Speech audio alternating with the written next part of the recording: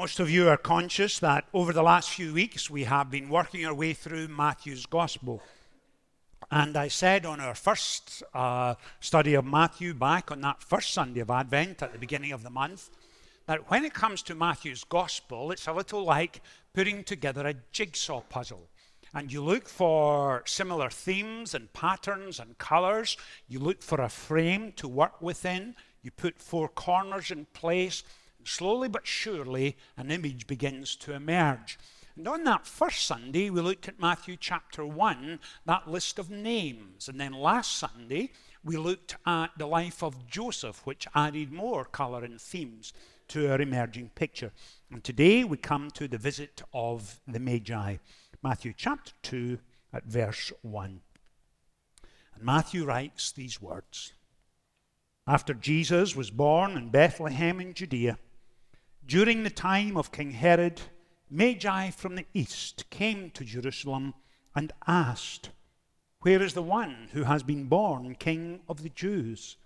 We saw his star in the east, and we have come to worship him." And when King Herod heard this, he was disturbed, and all Jerusalem with him. And when he had called together all the people's chief priests and teachers of the law, he asked them where the Christ was to be born. "In Bethlehem in Judea," they replied, "for this is what the prophet has written. But you, Bethlehem, in the land of Judah, are by no means least among the rulers of Judah, for out of you will come a ruler who will be the shepherd of my people, Israel." Then Herod called the Magi secretly and found out from them the exact time the star had appeared. He sent them to Bethlehem and said, "Go and make a careful search for the child. And as soon as you find him, report to me so that I too may go and worship him." And after they had heard the king, they went on their way, and the star they had seen in the east went ahead of them until it stopped over the place where the child was. And when they saw the star, they were overjoyed.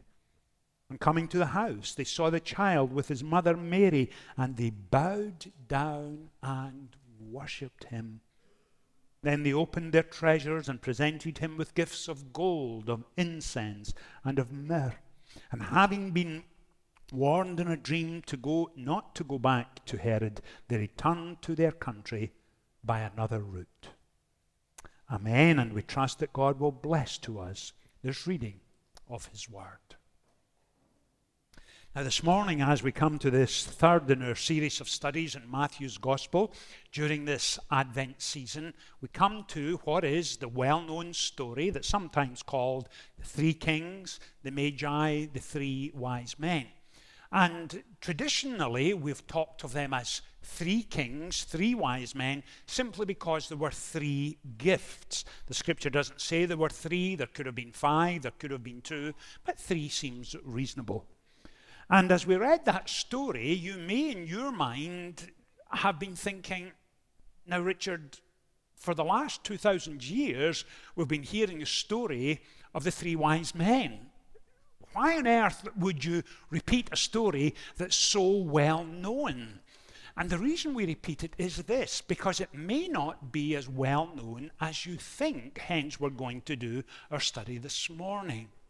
And in fact, a couple of weeks ago, a lady in the congregation sent me an email with a slightly different picture of three wise individuals. And it said, "Do you know what would have happened if it had been three wise women instead of three wise men? They would have asked for directions, arrived on time, helped deliver the baby, cleaned the stable, made a casserole, and brought disposable diapers."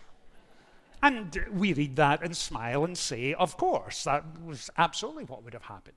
And of course, Christmas is that time for fun and laughter and festivities, and we smile naturally. But as we come to immerse ourselves in this remarkable event that opens Matthew chapter 2, it's one thing to look back and say, well, that was fascinating, But the other part of their study Sunday by Sunday is to say, well, how do we apply it today? Looking back in the first century is always fun. We learn so much. But how do we apply it today? What does the story of the Magi have to teach us in this third Sunday of Advent, in our final week before Christmas? And that's where we're going in our study this morning. Last week we said that God often hides his greatest gifts in ordinary packages when we were looking at the story of Joseph. But with the story of the wise men, it's the opposite. We see this spectacular, astronomical phenomenon in the sky. It's not hidden in an ordinary place, but it is there in all of its grandeur. What does it mean? Why is it significant? And that's what we're going to tease out this morning. But before we get there, I don't want to go back 2,000 years. I simply want to go back to 1943.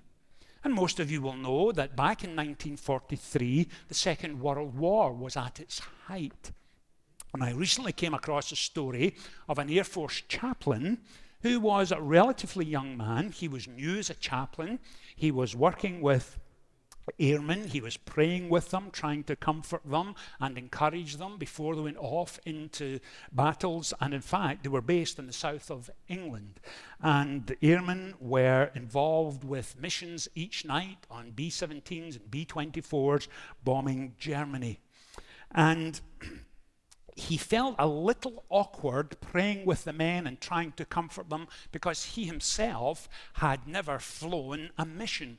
And he approached his commander, explained his dilemma, and said, I feel awkward. It feels fabricated to be praying for folks when I have never found myself in that situation.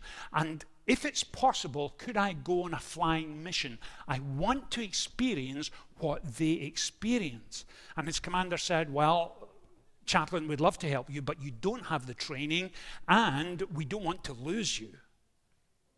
And month after month, he would continue the same request, and eventually they said, well, if you go through some training, we will let you fly, but you have to simply be an observer. That's all you're there to do. He said, I understand. And sure enough, they took off, had flown across France at significant altitude, and as they moved towards Germany, the chatter among the airmen on the aircraft died off, and there was silence. And as they were approaching the target area, anti-aircraft fire was taking place, and there were explosions all around them. Some of their colleagues in nearby aircraft had been hit, in fact. And the chaplain got on the intercom, and he said, gentlemen, I want to remind you that regardless of what you are feeling and the fear you are experiencing, God is right here with us. And the tail gunner, whose job was to be in the very bottom section of the plane, way out on the tail, immediately got back and said, chaplain, it's okay for you guys up there in the cockpit, but I can tell you, I'm down here on my own. And there was a kind of a little laughter. And then a shell came through the underside of the aircraft, out the top side, and did not explode. And the tail gunner came back on the intercom and said, sir, correction, God has just walked in. And it was almost prayer-like, with a sense of relief that the bomb did not go off. Christmas reminds us in a powerful, powerful way that God walked into our world. We see it in Christmas decorations around our house when we put up mangers. We hear it in Christmas carols as we sing them. We see it in gifts that are given. And for the rest of the year, we run so fast, they're overextended, overscheduled. But at Christmas, we intentionally slow down and cast our vision heavenward because we are reminded in that powerful way that God just walked in. In Matthew chapter 2, the story of the Magi is a remarkable story. Put yourself in their position. Imagine what it was like for them. New Testament scholars tell us that the Magi were probably from Persia, that they were probably scholars and astronomers. They would spend their evenings looking at the stars. They had them plotted. They would examine them regularly. And can you imagine the conversation between the three of them when they get together for the first time a few days after noticing this new star? And they're saying to each other, well, what is it? Why is it there? I can't understand, but I've been plotting it the last few days, and it is moving to the west, and it's moving slowly. And the other one says, well, I didn't see that. Let me see. And look up, and they begin to plot it on star charts. And they say, absolutely, it's moving. What is going on here? Look at the size of it. And one of them says, well, actually, in my household, I have a Jewish girl, and when she heard me talking about this, she mentioned that in the Old Testament that they call the book of Isaiah, in chapter 9, you read the words that those walking in darkness have seen a great light. And unto us a child is born, unto us a son is given, and he will be called Emmanuel, God with us. Could that be significant for this star? And you can imagine the conversation developing and growing, and the curiosity being stimulated. And then the three of them saying, well, we have to follow it. We want to know what's happening here. And then you can imagine the three of them speaking to their wives and families and saying, hi, honey, I'm going on a business trip. Oh, who are you going with? Well, Malchior and Balthazar and I, we're heading east. How, for the weekend? No, it's 4 months there, we think, and probably 4 months back. Really? A business trip? And are you selling or buying something? No, we're just following a star. Yeah, okay. And you can imagine that conversation taking place. But in the midst of the conversation, there was something much deeper, something much greater that was pulling at their soul as they began to understand in some strange, mysterious way, God himself is in this. We have to follow this. And that deep, settled conviction that often happens with folks when they begin to wrestle with their faith for the first time. Is this real? Is this true? What does this mean for me? And there's that deep conviction of the soul. And God is at work in the life of these three wise men. And so they set off.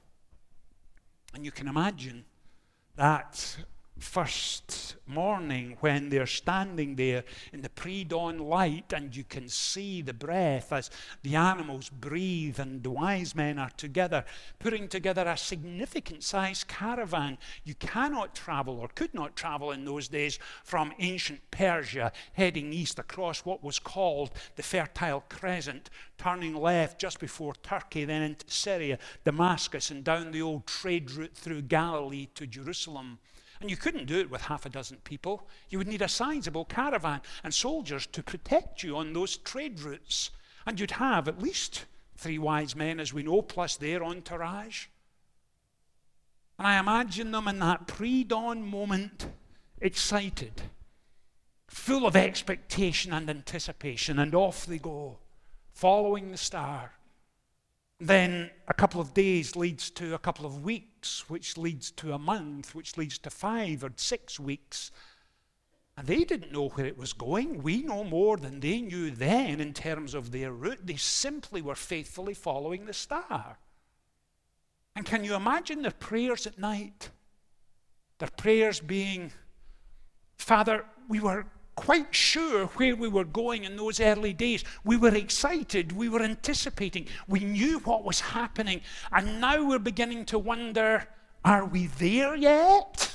What is going on? How long will this take? Father, encourage us. Strengthen us for this journey because it's much longer than we thought. under silence. God is not speaking every day to them. The star is simply there, simply moving along its trajectory. Let me see if I can illustrate the importance of silent moments. When I was 8 years old, my mother, with a mixture of ambition and courage, sent me off for piano lessons. And I was pretty useless, I have to tell you. But I mastered the scale of C. And after 3 months, I gave up. And I can still play it today.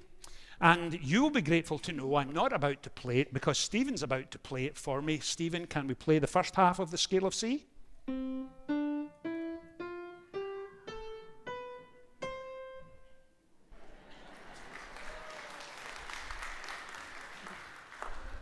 I've just finished playing it over in the Worship and Arts Centre. Now, can you play it in reverse?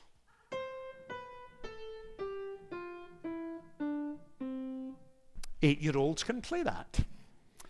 Now, if you play those same notes, scale of C in reverse, in a certain, they just come right down as they are on the keyboard, but with a pause.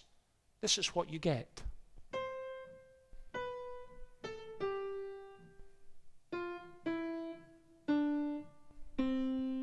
Sound familiar? Of course it sounds familiar, because there was a pause, just a heartbeat of a pause here and there. And when you're praying and praying and praying and there's a pause and there's no answer, it doesn't mean that God isn't listening. It means that God is still at work, and He is creating in us patience and perseverance. And likewise with the three kings, because we know more not only about their journey, but the significance of the journey than they knew. So let me quickly run on here, and I'll show you what I mean here. She will give birth to a son, and you're to give him the name Jesus, because he will save his people from their sins. And all this took place to fulfill what the Lord had said through the prophet. The virgin will be with child, will give birth to a son, and they will call him Emmanuel, which means God with us. And notice the reference, Matthew 1:21 through 23. Three wise men didn't have Matthew's gospel. They didn't know what we know. And yet they were faithfully following the call of God. Regardless of what else was coming, they were going to follow His call day by day, week by week, regardless of how long it would take. And would there be moments of quiet? Yes. Would there be periods where God wasn't speaking? Yes. And if you find yourself in the middle of this Christmas season and you are asking, Lord, what are you doing? Things have not worked out the way I had hoped. I had put in for a major contract 4 months ago. The word came through last week. We didn't get it. And it's going to cause chaos and havoc in 2024 for my company and my employees. Or it may be you have prayed and prayed and prayed about a promotion and it didn't come off. Put a contract on a house, the perfect house for you, and it didn't come off. And you're asking, why would you do this? Why the silence? Just explain to me. And there, like a star in the night, sits the Scripture. And when you slow down long enough to pay attention and prayerfully engage with it, then you understand what's happening.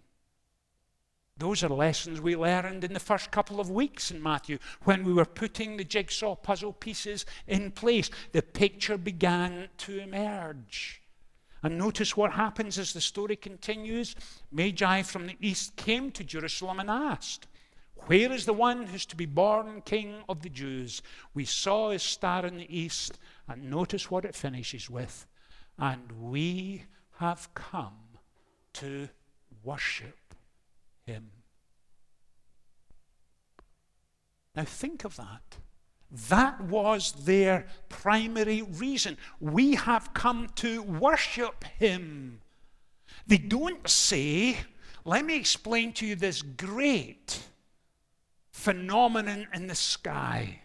Let me explain to you its significance. None of that was featured. Why? Because they understood this, that when they came to Jerusalem, and you can imagine a caravan arrives in ancient Jerusalem from Persia. The whole city, in fact, tells us the whole city was disturbed. Rumor and gossip was going around everywhere. Herod was sent for. He asks his own wise men. In fact, the passage tells us the chief priests and teachers of the law, where is the Messiah to be born? And they, in a stunningly poor response, simply say, almost as religious observers, in Bethlehem. They're disinterested, distracted, no real interest. They don't say to him, do you know, this is the time of year that we were expecting the Messiah to be born. Herod, haven't you noticed the star in the sky? People are talking about it all over the place. Any day now the Messiah could be born. None of that happened. None of that happens. Because they are simply religious observants. No heartfelt engagement, no prayer, no sense of expectancy or fulfillment or anticipation. None of that. It's as cold as it's possible to be. And then we discover Herod called the Magi secretly and found out from them the exact time the star had appeared, and he sent them to Bethlehem and said, go and make a careful search for the child, and as soon as you find him, to report to me. And then we have, and I think I could argue, here are some of the most chilling words to be found in the New Testament. So that I too may go and worship him. Herod had no intention of worshipping the Christ child. 44 years he ruled. He was a brutal dictator. He took the life of his own mother, his own wife, and his 4 sons. Herod was only interested in one thing: power, significance, wealth, influence, ambition. Over the years, sin had captured his heart. He had been deceived by it, his conscience tranquilized by it, filled with hatred and animosity. And you see in the passage the juxtaposition between the light of God's love and grace being born in a stable and Herod's animosity and hatred and his willingness to wipe out the Christ child. That's all it mattered to Herod. And it's awful.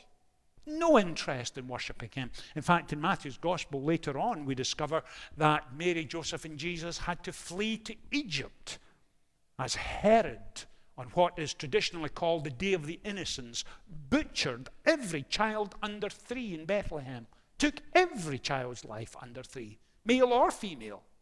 Didn't matter. Herod was a nasty piece of work. And you see it right there in the passage. Then you have that wonderful ending to the passage. They went on their way, and the star they had seen in the east went ahead of them until it stopped over the place where the child was. And when they saw the star, they were overjoyed.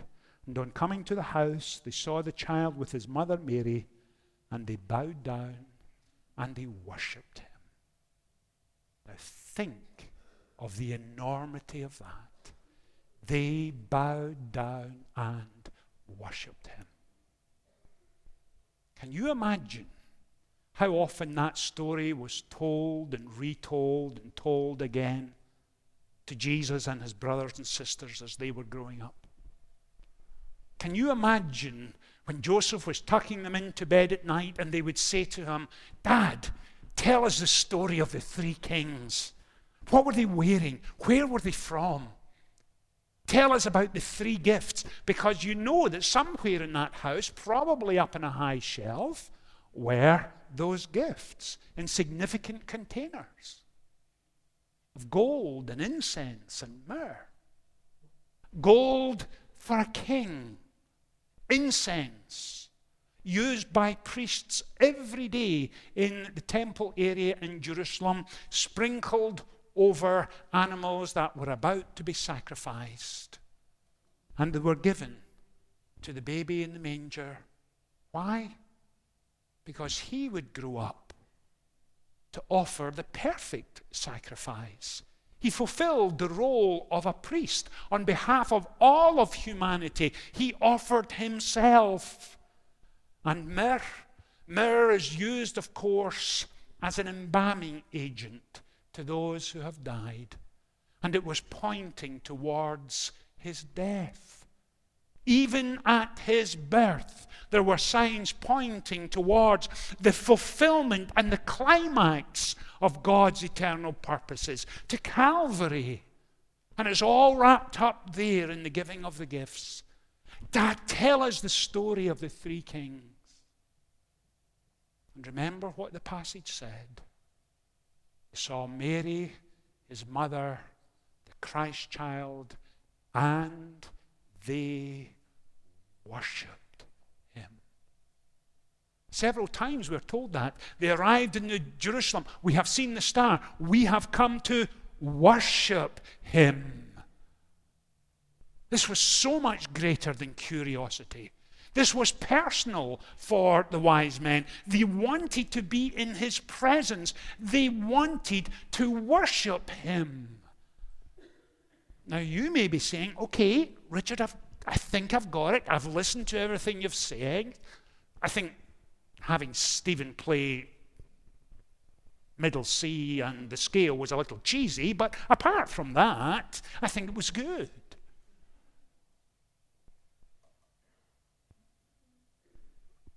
Richard, we have one more week to Christmas.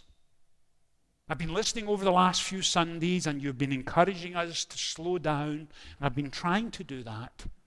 But please give me one thing to do in the days leading up to Christmas. For me, it's not quite felt like Christmas yet. I've just been so busy, running from one event to another, overstretched, exhausted, overscheduled, and I really want to enter into the reason for the season. Help me. Give me something to do this week that will help me. Well, here it comes. Here's my challenge for the next 7 days.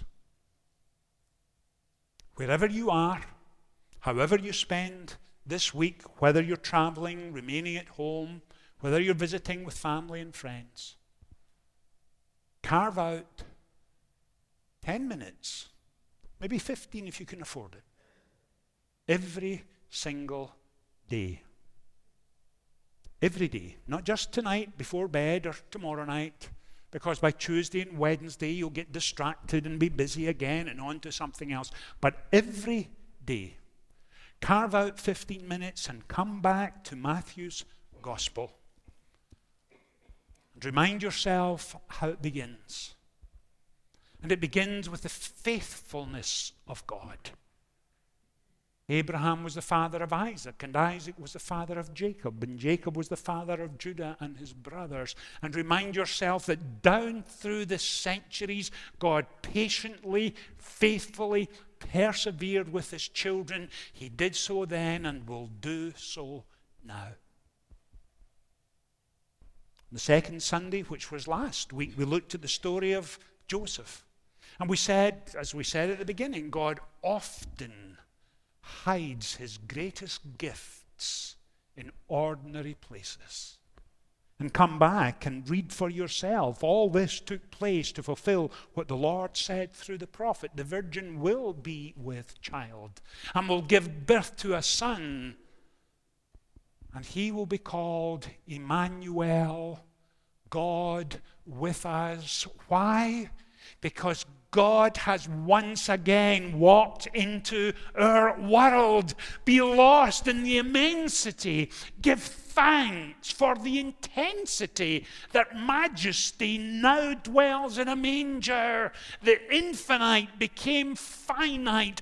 God in all of his transcendent glory and wonder limited himself to time and space in order to extend his love to us. Be lost in the wonder of it all, and then slow down long enough to find yourself worshiping. Be lost in wonder, love, and praise. Let your heart and soul and mind soar heavenwards and worship him, Emmanuel, God with us. Then you understand the significance of Christmas. Then you understand all of history past was moving to this moment and would continue to Calvary. Understand its significance and the magnitude of it all. And then, like the kings, you will then be able to say, I have come to worship him. Because the Gospels tell us that God has just walked in. Let's pray together. Father, we do thank you for this spectacular story of the three wise men. Enable us, please, this week to be caught up with a sense of expectation and anticipation. Help us, please, to see you everywhere in this Christmas season.